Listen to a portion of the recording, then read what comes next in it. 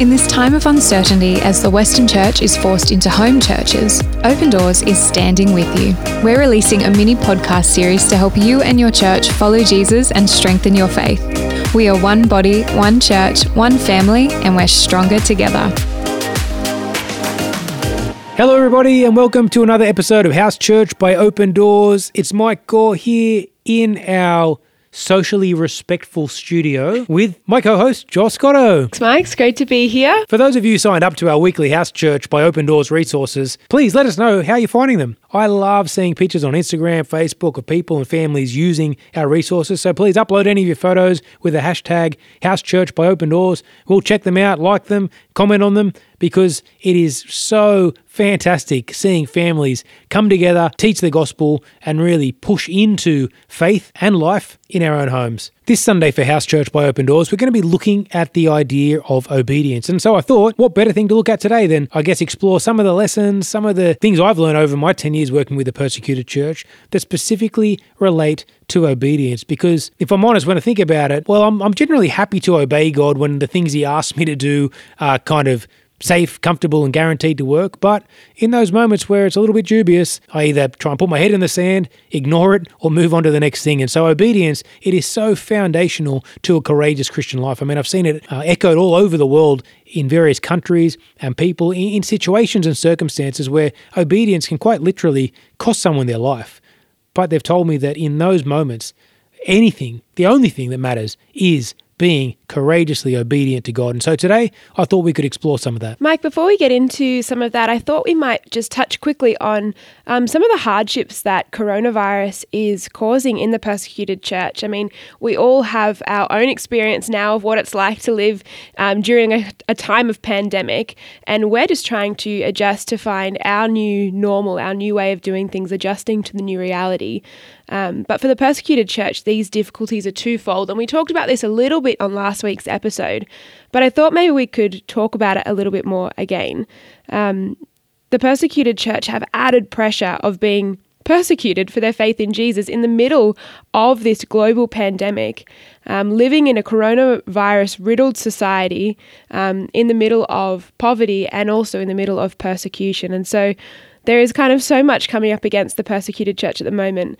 Christians in some of the countries that we work in, Mike, they're often the last to receive medical relief or emergency support because of their faith in Jesus. And this is why for over 60 years we've been helping people follow Jesus all over the world, no matter the cost, by providing things like emergency relief that always comes through the local church.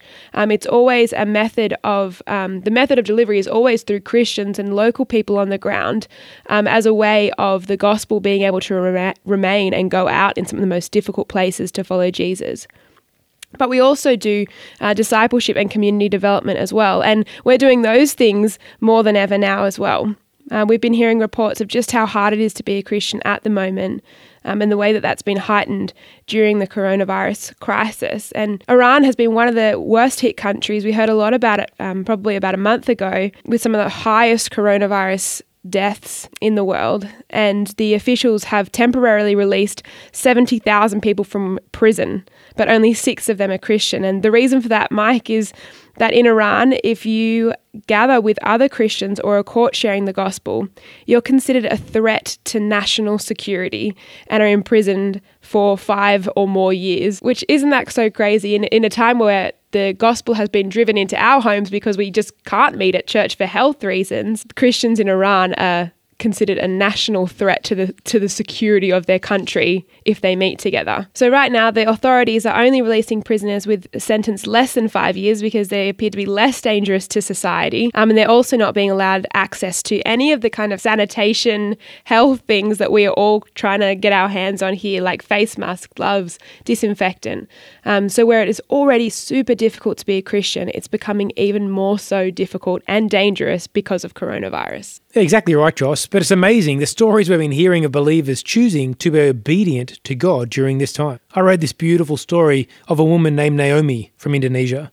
She used to be Muslim, and when she became a Christian, it was very hard for her to find work. I mean, people don't hire Muslims who have converted to Christianity in Indonesia. But Open Doors ran a job training program, and Naomi learned how to sew.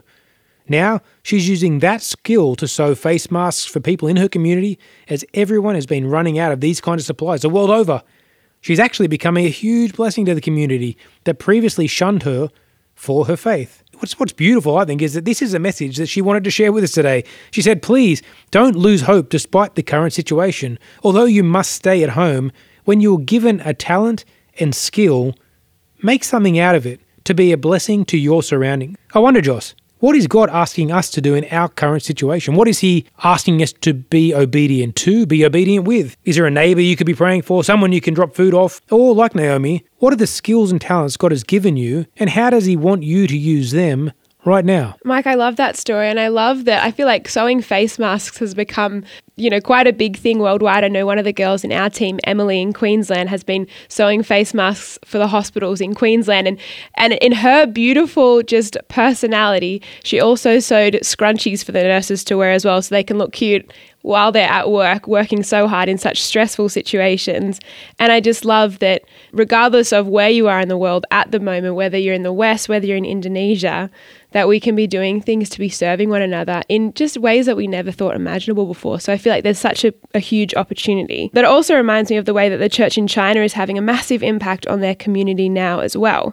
We know China was the original epicenter for the coronavirus outbreak, and the people there have been in lockdown for weeks and weeks, and life has not been easy. But Christians have been reaching out and blessing their community so much that the government is now afraid that when this is all over, people will start to turn to the church for help and not to the government. They've been using their talents and skills to create online Christian meetings, which are absolutely flourishing.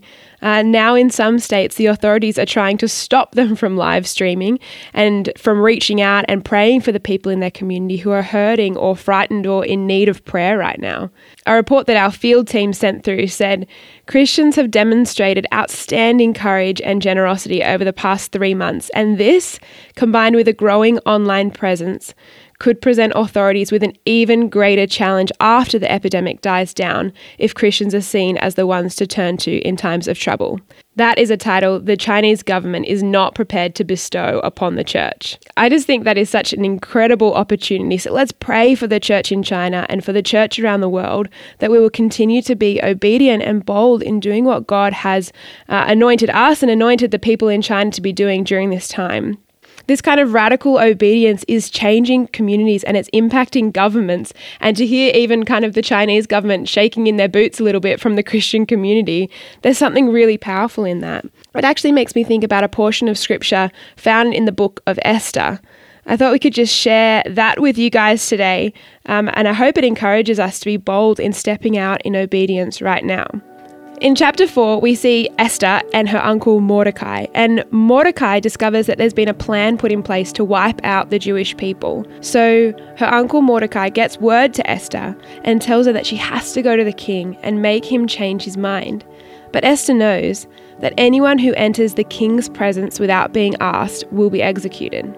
So she would have to risk her life to step out in obedience to where she felt she was being called to. But Mordecai said to her in chapter 4, verses 13 to 15, "Do not think to yourself that in the king's palace you will escape any more than all the other Jews. For if you keep silent at this time, relief and deliverance will rise for the Jews from another place. But you and your father's house will perish. And who knows whether you have not come to the kingdom for such a time as this." Esther ends up summoning the courage to confront the king and through a series of events saves the Jewish people. But it makes me think, Mike, what if we have come to the kingdom for such a time as this? Our lives are no accident. We're not here just by random. There is in fact a purpose and a plan for us right now. We are alive in this time, during the time of the coronavirus, for a reason. We were born for 2020. And it's important to spend time in this isolation that we have now found ourselves in with God, asking Him, what is He calling us to do? And then being obedient to that.